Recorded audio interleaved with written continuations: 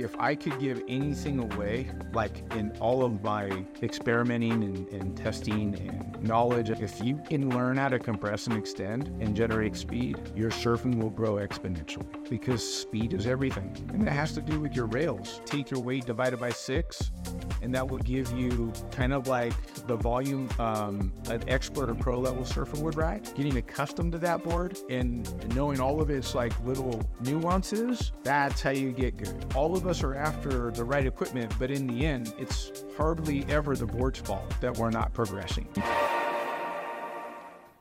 All right. Welcome to the Basis Surf Podcast. We have Noel Salas from Surf and Show. Super psyched because he is pretty much, I don't know if anybody's tested as many boards as Noel has. And if you're buying a surfboard, you need to check out his show and watch a review on the board before you buy it because, I mean, it's kind of crazy. You're going to drop $800, $900 on a board that you don't even know if it works.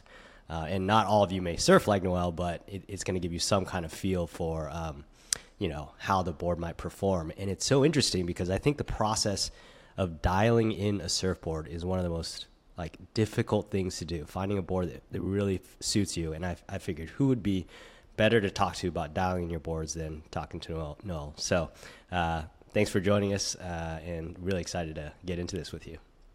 Thanks for having me, man. Yeah, I'm excited to be here and love to help. That's what we do. Awesome. All right.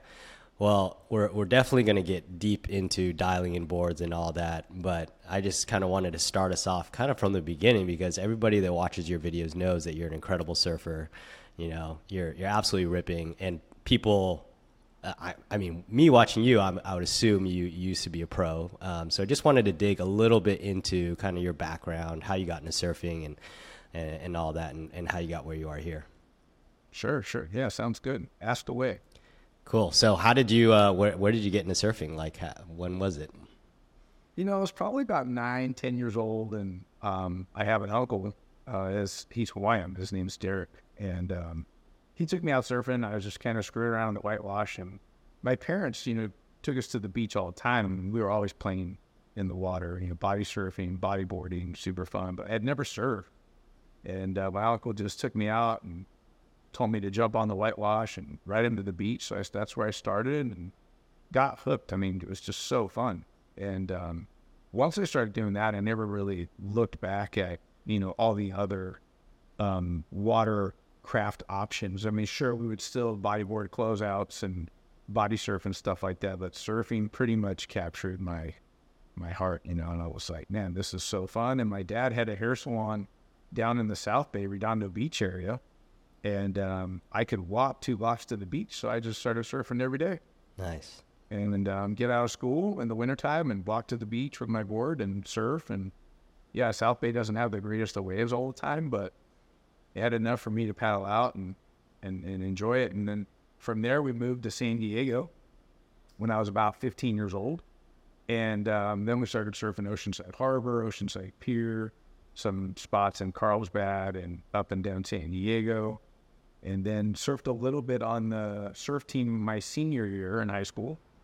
And then I was playing a lot of soccer and other sports in high school and got hooked just on surfing. As soon as I could drive and get there every day by myself and nobody had to take me, it just turned into just something else for me where I had so much fun that I'm like, man, could I do this for a living or did I start too late? Where I'm actually competing, you know what I mean? Regular basis. So that's kind of how it started. I've been surfing Oceanside. You'd run into pros all the time, and I ran into Mike Lambresi. I think he was a U.S. champ for 3 times or something like that. He saw a bit of talent in me, and he kind of took me under his wing and started coaching me a little bit, and that helped a ton, just to work on rail game and get my fundamentals solid. And then started competing when it was the Bud Tour. Oh, wow. So way back then. Yeah, nice. I think it was the last 2 years of the Bud Tour before that fell apart. And when the Bud Tour stopped, I started doing the World Qualifying Series and traveling and trying to get enough points to qualify. Oh, nice. And that was fun. And it was a lot of fun. Question for you back then. What were boards? Yeah. Tell us about boards back then and what it was like. They were awful. I'm blaming Kelly Slater 100% of that. Yeah, they were. My stock dams were like 6'0", 18, 2 1/4. I was 165 pounds, and there was no volume back in the day. There's no liters, so what was the volume? I really don't have any idea. It's funny when I think back to those boards and how hard they were to ride. They demanded a good rail game, and I don't feel like my rail game was as sharp as it is today, to be honest with you. Yeah. Because I didn't surf perfect point breaks all the time. I was surfing beach breaks and traveling all over the world chasing qualifying points at some of the worst waves you've ever surfed. Like, 1 to 2 foot. It's awful what they make you surfing, And so you're riding these rockered out long boards. Nothing fits in the tight little pocket that's, head high and below. And I look back now and all kinds of problems with the boards I was riding. But I got a couple results and I never put 2 and 2 together. Xanadu shaped me kind of like a squash down to 5'10". And I think it was quarterfinals in Japan at Chiba. And then I came home and did what was it? I think it was the Caton Team Challenge. And I lost in the quarters. No, I lost in the semis there against Richie Collins. It was Richie Collins, Sonny Garcia, and Banyan Caps. Oh, wow. And I never put 2 and 2 together to go shorter. I just thought it was a magic board. And once that board was done, I went back to my stupid 6.0. Oh. So, I wish I had put 2 and 2 together. I wish I had sat down with Xanadu and like, hey, this board's actually, why is it working so good? And we probably would have started with the 5'10". Man, I wish I would have went to like 5'9" or 5'8", but that was so out of the question back in the day. That's so interesting because I could see how that would give you such a tremendous advantage, especially in those small QS waves. You would look different. Yeah. Well, you probably be surfing way more radical. You just turn quicker. You'd fit in the pocket. That's insane. And you think about like back in the day, you had like everybody riding single fins, and then you have Mark Richards come on the scene with the twin fin, and then he just blows everybody away just because of a change in equipment and like sheer speed. Yeah. And directional changes and probably rail engagement. It just looked completely different. Yeah. Wow. And you were saying your standard board was 6.0, 18 inches wide and 2 1/4. Like, does anybody ride a board that's 18 inches wide anymore? Probably not. Bro, I don't even have a board that's 6.0. That would be a mini step up for me. Yeah, right. Though, there is something interesting because you watch footage from back then, and those boards just look sick, though, when you have it on the proper wave.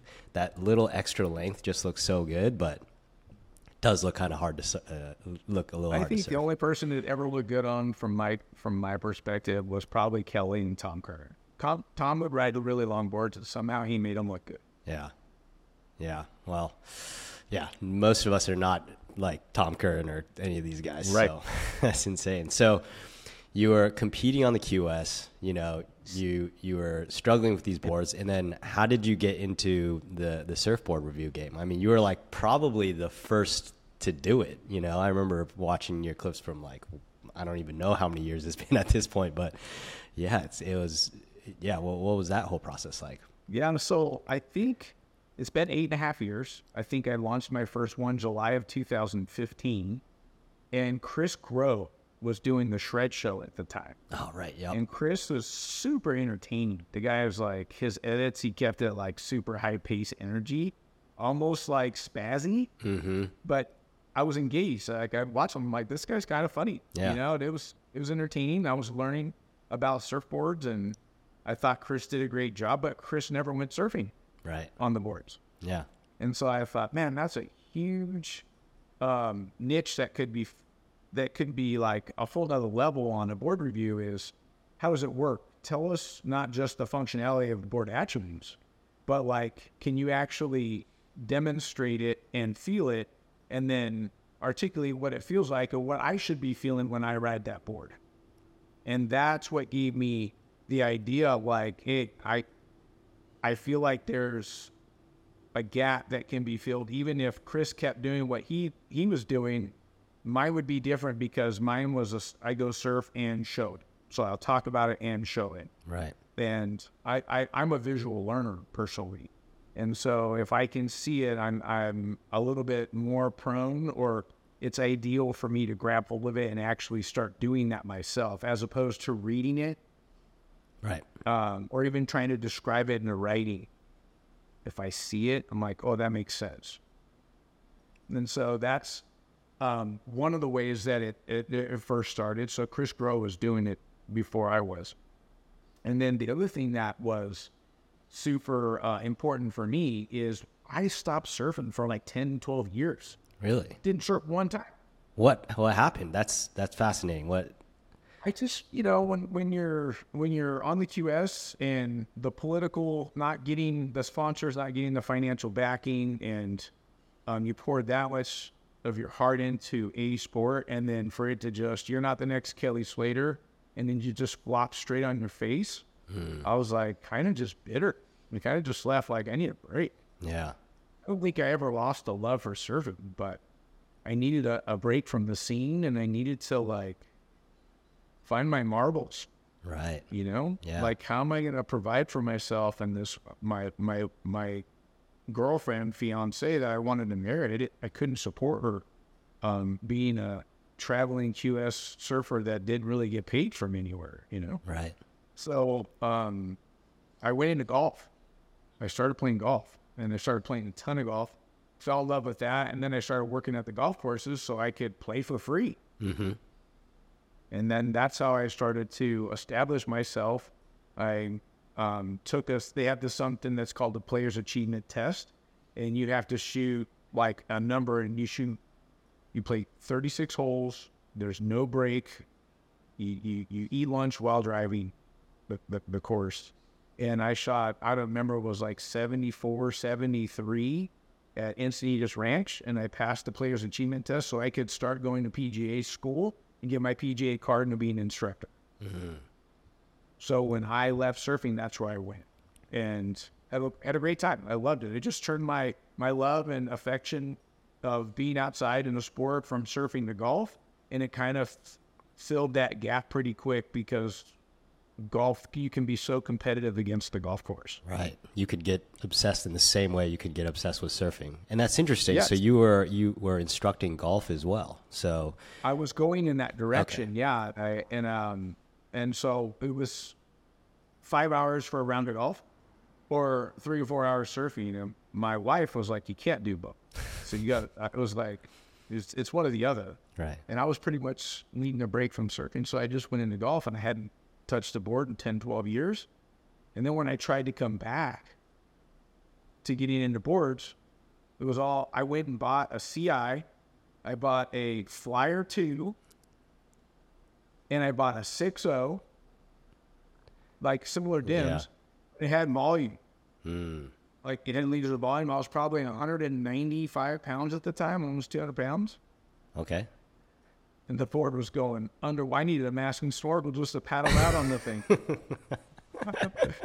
So I'm like, then it took me forever to get the volume dial. I had no idea how to do that. Right. And there was no real help. So I sold that board on Craigslist, and then I started buying used boards on Craigslist, and I kept finding the guys that say rode one time, not the right size. Yeah. So I keep buying those boards until I had my volume dialed. And then that probably took me 6 months to figure out. Yeah. Buying, trying, and selling, and just keep doing it.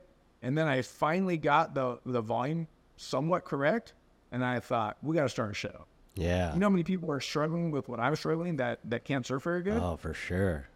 And that's how the show started. Oh, fascinating. Wow, that's how Surf and Show started. That's always how the best stuff comes up. It's when you're solving a problem for yourself, and it sounds like that's exactly what happened for you. Wow. Yeah. And so they were listing volume at that point, and so you were able to dial it in. But I do want to point out something to anybody that's listening, right? Like what you were doing was really smart, though, is you were buying used boards and then dialing it in, because that process is going to be expensive, especially if you're doing it like over and over again.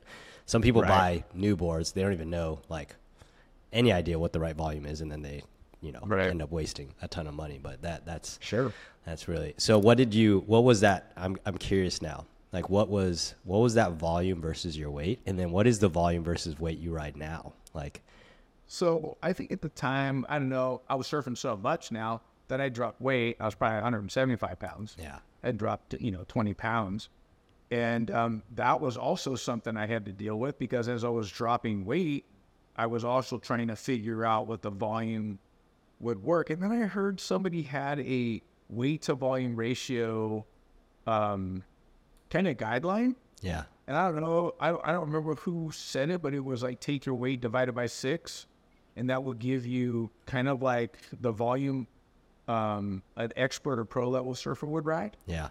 And so I started working on my own formula to that for myself and then helping others on YouTube dialing that and having a volume range.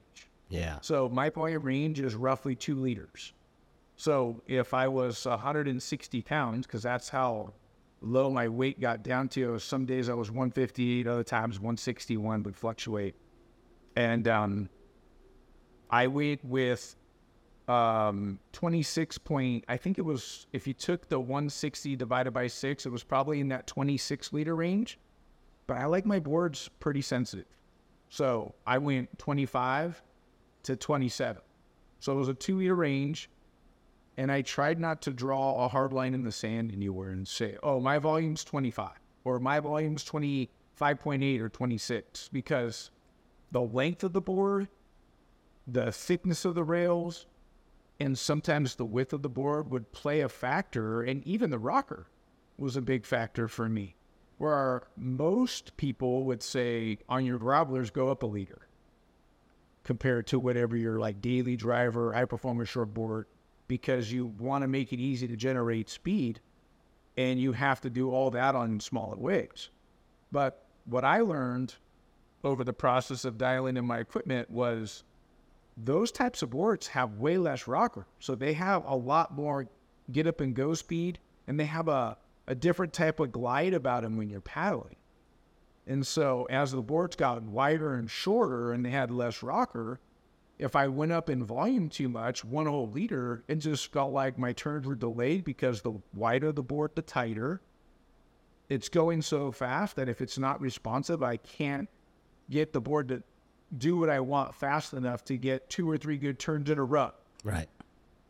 So I actually disagree with the idea and concept of going up in volume for grovelers unless you're like lower level intermediate. Right. Because if you're trying to progress from intermediate, like an upper end intermediate, to an advanced surfer, that volume could kill your transition from turn to turn. Totally. Depending on how mushy the wave is. So all that, those are all factors. Yeah. But the bottom line for me was I found my lowest volume and the shortest board was like a 5-tune pod mod at like 26 liters. Yeah. I remember that pod mod review. Yeah. Yeah, I'm like, man, I can't believe this actually goes good. Because I was a little bit under volume because they didn't make a 5.3. It was 5.2 or 5.4. Yeah. So they didn't make that, and it was grab it off the rack and go surf because I didn't have any real connections to go get customs made for any good pricing. Yeah.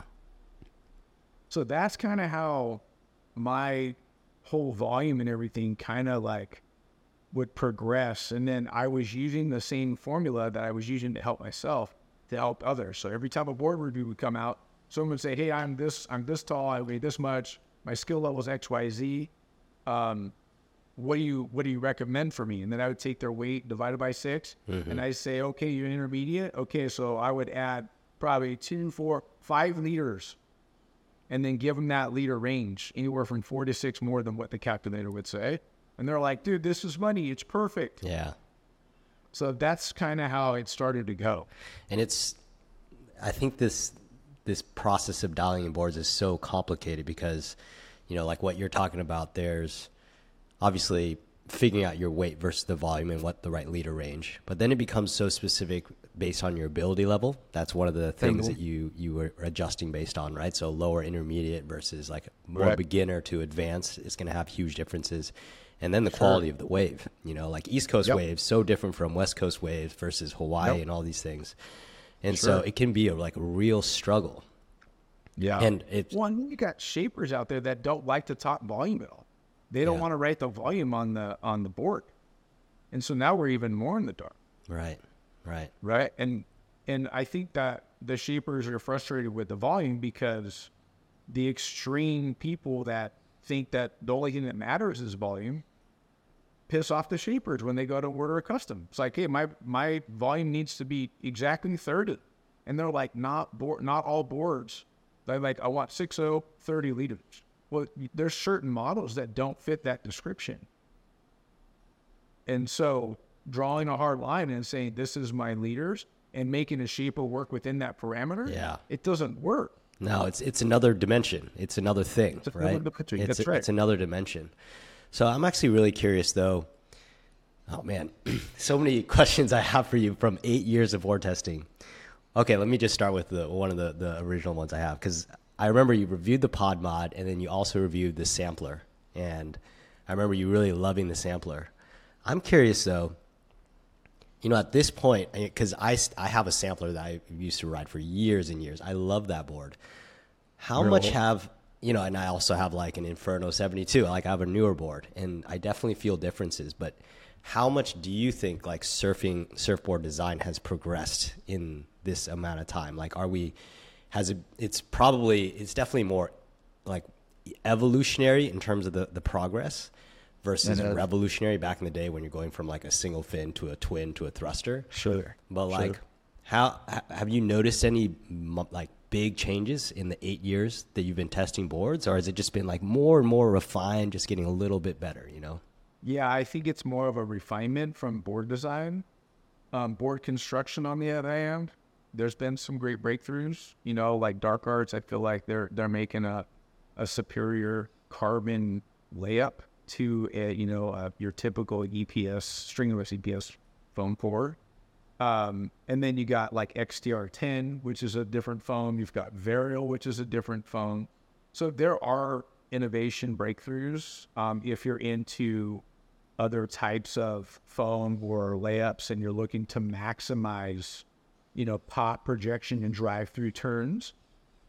And let's talk about the sampler for a second, because I feel like that was a great board that just kind of got buried over time. Mm-hmm.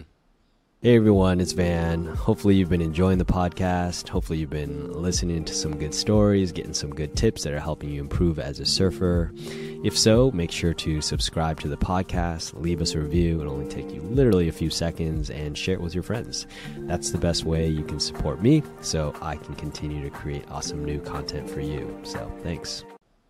Where you have a great model that's good in this wave range, and then it's like, well, that board's been out for 2 years, so they kind of just bury it in the sand, and it's custom only, and now we have this model. Right. And I'm not saying the models aren't different. I'm just saying you just buried a really good board, and a lot of people would really benefit from that board if it was still here in shops today. So I feel like the lifespan of a board model is short-lived, and that's why they refine them. Right. And call it something else. Yeah, or they just call it 2. Yeah, 2.0 or 3.0. Yeah. I mean, how many have we seen like that? I don't think there's anything wrong with that. I'm all into refinement. I'm not picking on the industry, and I'm not picking on the board brands, but I would rather them make a 2.0 than just bury the sampler. Right. Because the sampler's great. Such a what good a board. Yeah. Yeah, it's like, well, you didn't do us any favors by burying that. Yeah. But then why would you keep going if nobody's buying it? Right. Because it's not the latest and greatest thing that we can pour some marketing into. Yeah. It's so weird because choosing a surfboard should be this more it's going to be both because it's surfing, right? But really you should be like trying to really dial in, all right, what's the real width that works for me, the thickness, the plan shape, the rocker, and all these things. Right. But really what drives it is like you see a clip of somebody doing something sick, and then you're like, oh, I want to surf like him. And then you got to go and try that new flavor, right? So it's like that seesaw between making this emotional and then this logical decision that makes it fun, obviously, but it's also tricky in some ways as well. Or even the to go along with that, you might see somebody ripping, or even just hear a friend or see a friend that's riding a board, and you know how they surf, you surf with them all the time, and all of a sudden you start surfing a lot better. Yeah. And you're like, well, that's got to be the board, because it's the same old turns. Right. And then it's always us surfers are pursuing a feeling from a board. Right. Because you buy one and you ride it and it's gone. And you can't even pinpoint what it's not doing right to stay in the quiver. Yeah. And we quickly throw out an expensive surfboard instead of dialing in the fins. I know that's like a whole nother can of worms, but if the board's tight, oh, I don't like that board, it's tight. Oh, I don't like that board, it's slow. Or I don't like that, it's, it won't let me do a tight arcing turn. But the bottom line is did we put it through the paces to change fins to see if we could get those feelings? The fin companies have been making good fins for years. The lack of education with the fins to help us uneducated surfers make better decisions on how to dial in a board. Totally. Yeah. Yeah. Well, I think that's the value. Well, circling back just a little bit before we get to the fins, I think that's a lot of the value from seeing your surfing, right? Because everybody knows you're surfing and you're so consistently good, but you can see which which boards really perform well on your feet, and then that's right. And maybe you're not going to surf and do the exact same turns as you are, but you can get a feel. Okay, this is where it looks like there's something special under your feet. So. Yeah. You every year you release your favorites, but what has really stood out to you over these 8 years? Like any boards that just like really come to mind that you're like, Gosh, that's kind of a trick question. I get these questions a lot. Like, if you could only have one board, you're stranded on an island, what would it be? And my question would be, what are the waves on the Highland like? Let's say small waves, just like your normal, let's say small wave performance board. Okay. That's what we're going to say. Okay, so performance board means it has a performance outline. Yeah. Okay.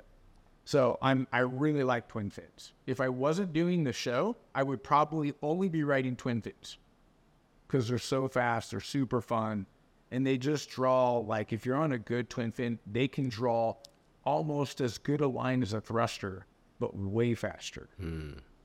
So a lot of the twins or twin plus trailers are just super fun. But on a smaller wave performance board, one board that I've ridden at like Kelly's Pool, I rode at Waco recently, and I've ridden in the ocean in small fun surf, and then I've ridden in overhead, and the board is, I don't know that it's not on everybody's radar, but it's one of my all-time favorites, the Firewire Dominator 2. It's incredible as a quad.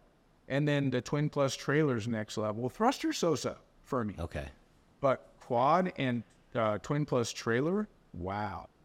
The board has wow factor for me. Interesting. Catches waves easy, carries good speed, turns on a dime, and I'm just like, that board, they should never do away with that board. That's so interesting because I remember you were testing that board versus, the Inferno, which I ended up getting, and a bunch of other boards. And it was shorter. I think you were riding like a 5.4 almost. 5.4. It was shorter, but then it was wider as well than a lot of those other boards. And that was one of my questions for you. Like, as you're dialing in your boards, one of the things that I've struggled with in some ways is like, that width versus, like I know my dims. I mean, I know my volume, but you're trying to make this decision between like the length versus the width and the thickness. And there's all these trade-offs. Like, how do you think about those? And the Dominator 2 is shorter, it's wider, and it turned out to be your favorite. So how do you think about, dialing in those variables? Well, the problem with, I'll tell you, I just gave the Dominator 2 like incredible praise. However, I kind of got stuck riding the 5.4 because Firewire doesn't do anything custom, and they didn't make a 5.5 stock. So it went 5.4, 5.6, and the 5.6 is way outside my leader range. And I don't want to ride a longer board because it's going to draw out on my turns and make everything delayed. And I'll get one good turn, and then I'll have one bad turn. And then another good turn, and another bad turn, because I can't make that much volume and everything fit the way I want fast enough because the board's going to feel corked. So the trade-off for me is always, how do you like your board? Do you like, some guys like a little bit more foam. I remember talking to Daniel Thompson. He's like, hey, you could totally ride this board one size up than what you're riding and muscle it around. I'm like, I don't want to muscle it around. Because when I muscle around, I'm going to lose flow. I'm going to lose sensitivity. It's not that I can't. It's just not who I am. It's not what I like. Right. So then it becomes personal. It's not that he's not right. It's just, that's not who I am. And if you see me muscle a board around, you're going to say, that board looks horrible on Noel, because you all know how I serve. Right. See what I'm saying? Yeah. So I think it's like, if you're going to add width, thickness, and length, you're going to delay all your turns. And when you're in that advanced expert pro and you're in those tiers as a surfer and you're trying to progress and get better, all that stuff will hurt you. Let's say, though, that you know your length, right? You know the length you want, and you're trying to decide between width and thickness. Okay, so are we still on the small wakeboard? Yeah, let's say the small wakeboard. Okay, so if we know that the length is, let's say, 5'5", and then the width, you're not sure if you need to make an adjustment to ordering a custom. Do you adjust in width or thickness? Okay, so this is where I go. What kind of wave is it for? Is it mushy? And am I trying to pop to my feet and get down the line as fast as possible? Because if that's the case, I'm going to need to add a little more width because I need surface area for planing speed. Yeah, right. And if the board has lower rocker, then the width should give me enough planing speed to get down the line on most models. And then keeping it thinner and being able to bury that rail real quick when I have all that speed, it'd be one thing I'm thinking about, because I wouldn't even be riding that board as a PU poly. I would only ride that as an EPS epoxy. So once I have that speed, I'm going to want to bury that board as quick as I can. So the rail thickness matters to me. For sure. Right? So on smaller, mushier waves, 9 times out of 10, I will adjust width over thickness. Now, if it's a high-performance shortboard, I'll adjust thickness and maybe like a 1/16 of an inch in width.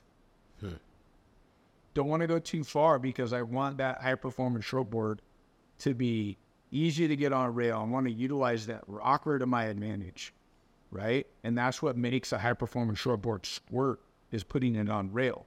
And the wider the board gets, the harder it is to get on rail, and that's why they put V and they do all these things on those smaller boards to help them roll over. Right.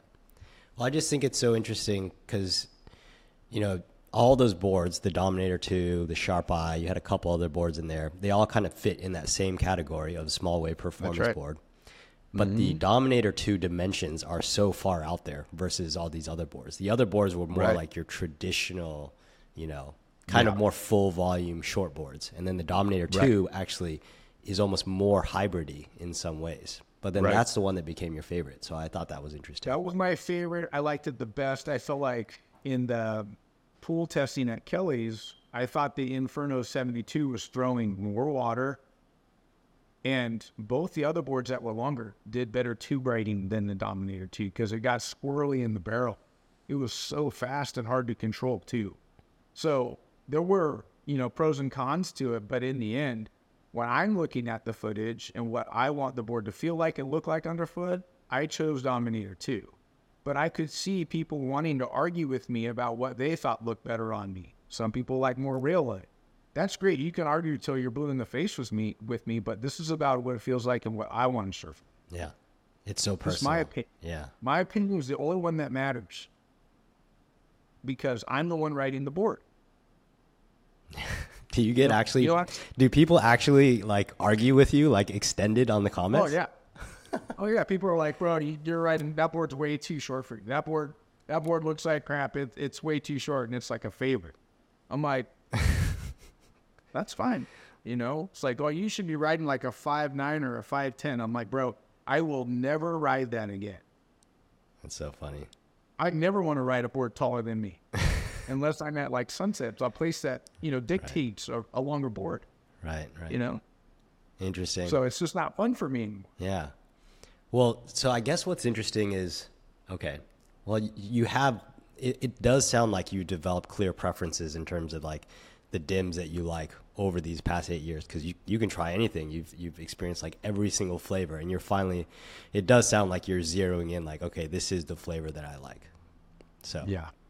um, Yeah, for sure. how so you change boards so often. Is that what you recommend like a regular everyday surfer to do?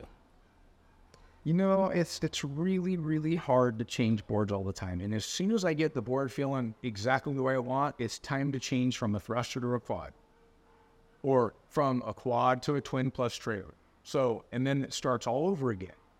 So, I wouldn't say it's the best thing for a surfer to do is to switch boards, because there's this a time in transition to adjust to every board. Yep. We all, it happens. I mean, it happens to me. I won't speak for everybody, but it takes time. So if you ever see me out there and I'm transitioning, I've had friends like, board, that board looks like crap on you. I'm like, bro, I just got on it. I was riding a 5.2. This board's like 5.7. Give me a chance to like adjust, because they're already writing the board off. Yeah. Because they're watching me flounder. I'm like, I'm a human being, bro. It's like, give it time. Yeah. Give me like at least 5-10 waves to just settle my feet in and try and work this out a little bit, So it's hard. And I think if a surfer were to do that, it would make them a better surfer over time. Mm. But it's frustrating, And then I don't know, if you're an intermediate surfer, that might be really hard for you to ever progress into an advanced surfer. But I think when you get into the upper end, advanced, expert, pros, like, I think it's good to do that. I think that's how you learn how to use your rails more. I just recently got on a single fin and rode that at Waco. Single fin at Waco. The footage is pretty mind blowing. Is it good? Really? Really? I've never ridden a single fin before. Wow. I like, my mind was blown. The shaper just brought it to the pool. Duke Ipa made me one, and he's like, I made this for you. I'm like, really? A single fin at the pool? You want me to ride that? And everybody's like scratching there, like, this is going to be a complete disaster. Oh man. And then the first wave went by and it went really well, and everybody was like, okay, it will not go backside though. And backside went better than front side. Whoa.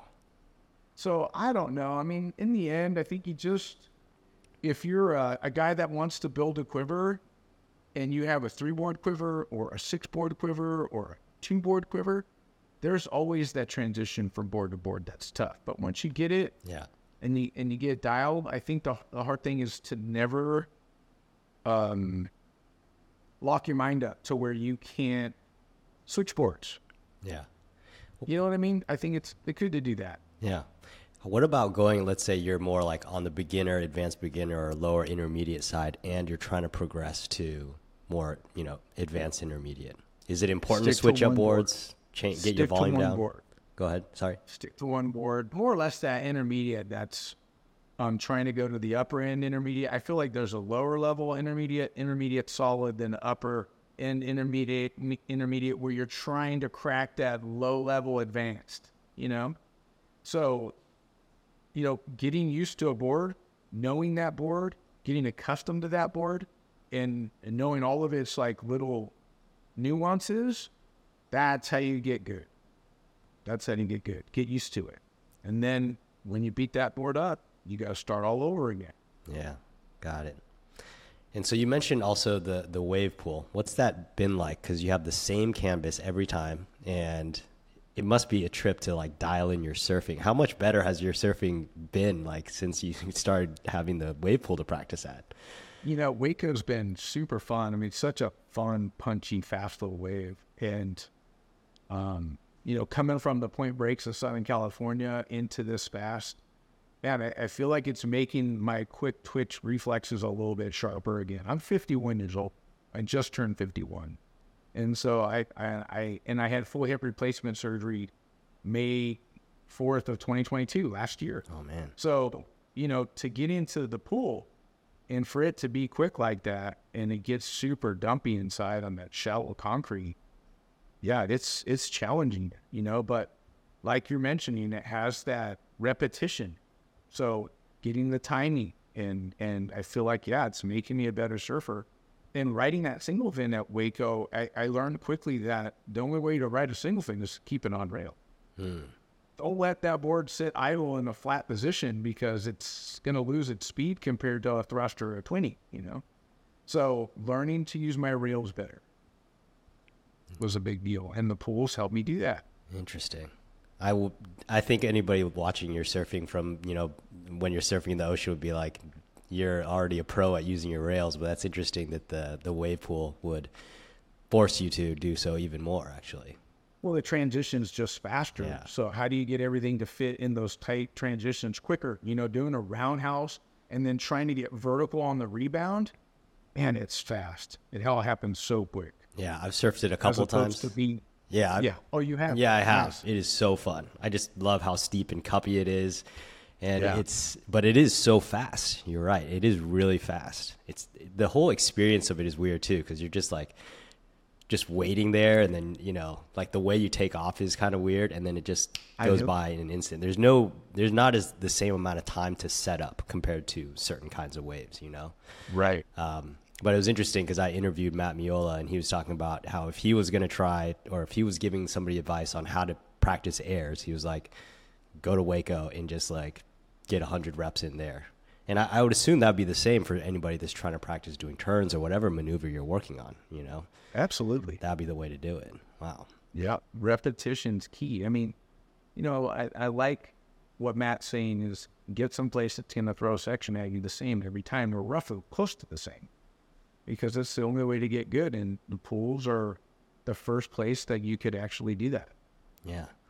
So any other advice that you'd give to surfers that are trying to improve, right? So obviously one piece of it is going to be dialing in your equipment.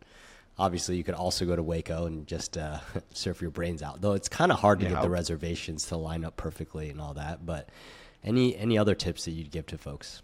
I think getting on a surf skate and doing some concrete surfing is vital to progress in your surfing, for sure. I mean, the movements are very similar. I wish there were more surf skates that had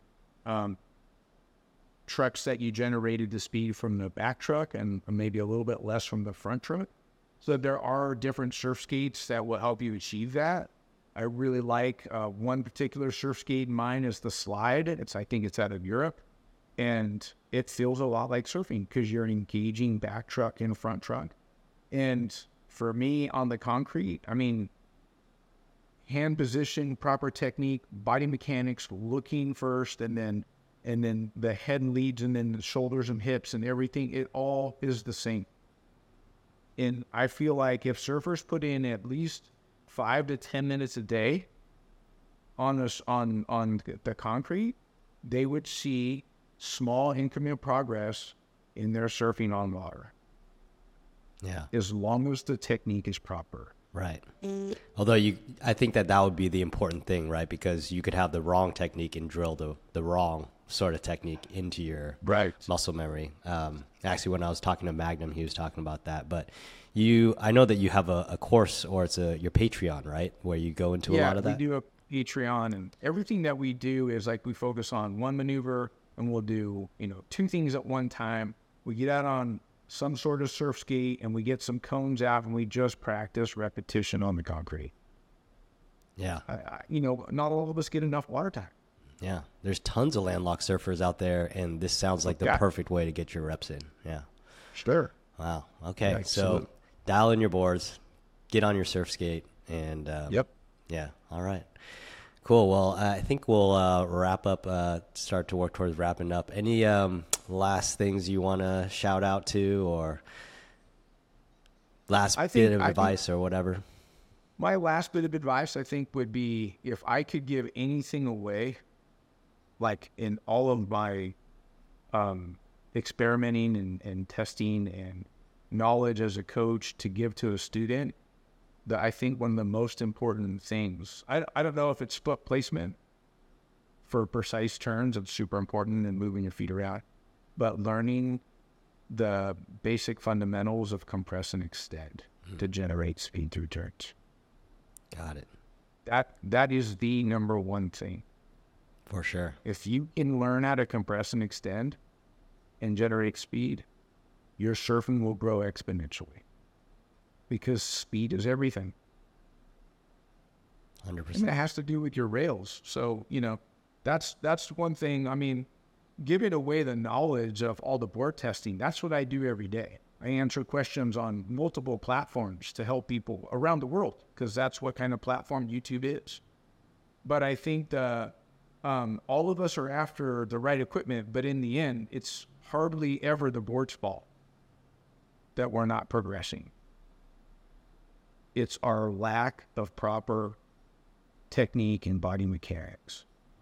And so if I could just give away one thing, I would say, get your compress and extend. Understand what it takes to generate speed. Go skate a half pipe and start in the middle and learn what it means to pump on a half pipe. And then you'll have a good idea of the concept of compress extend. All right. Wise words. Thanks for joining.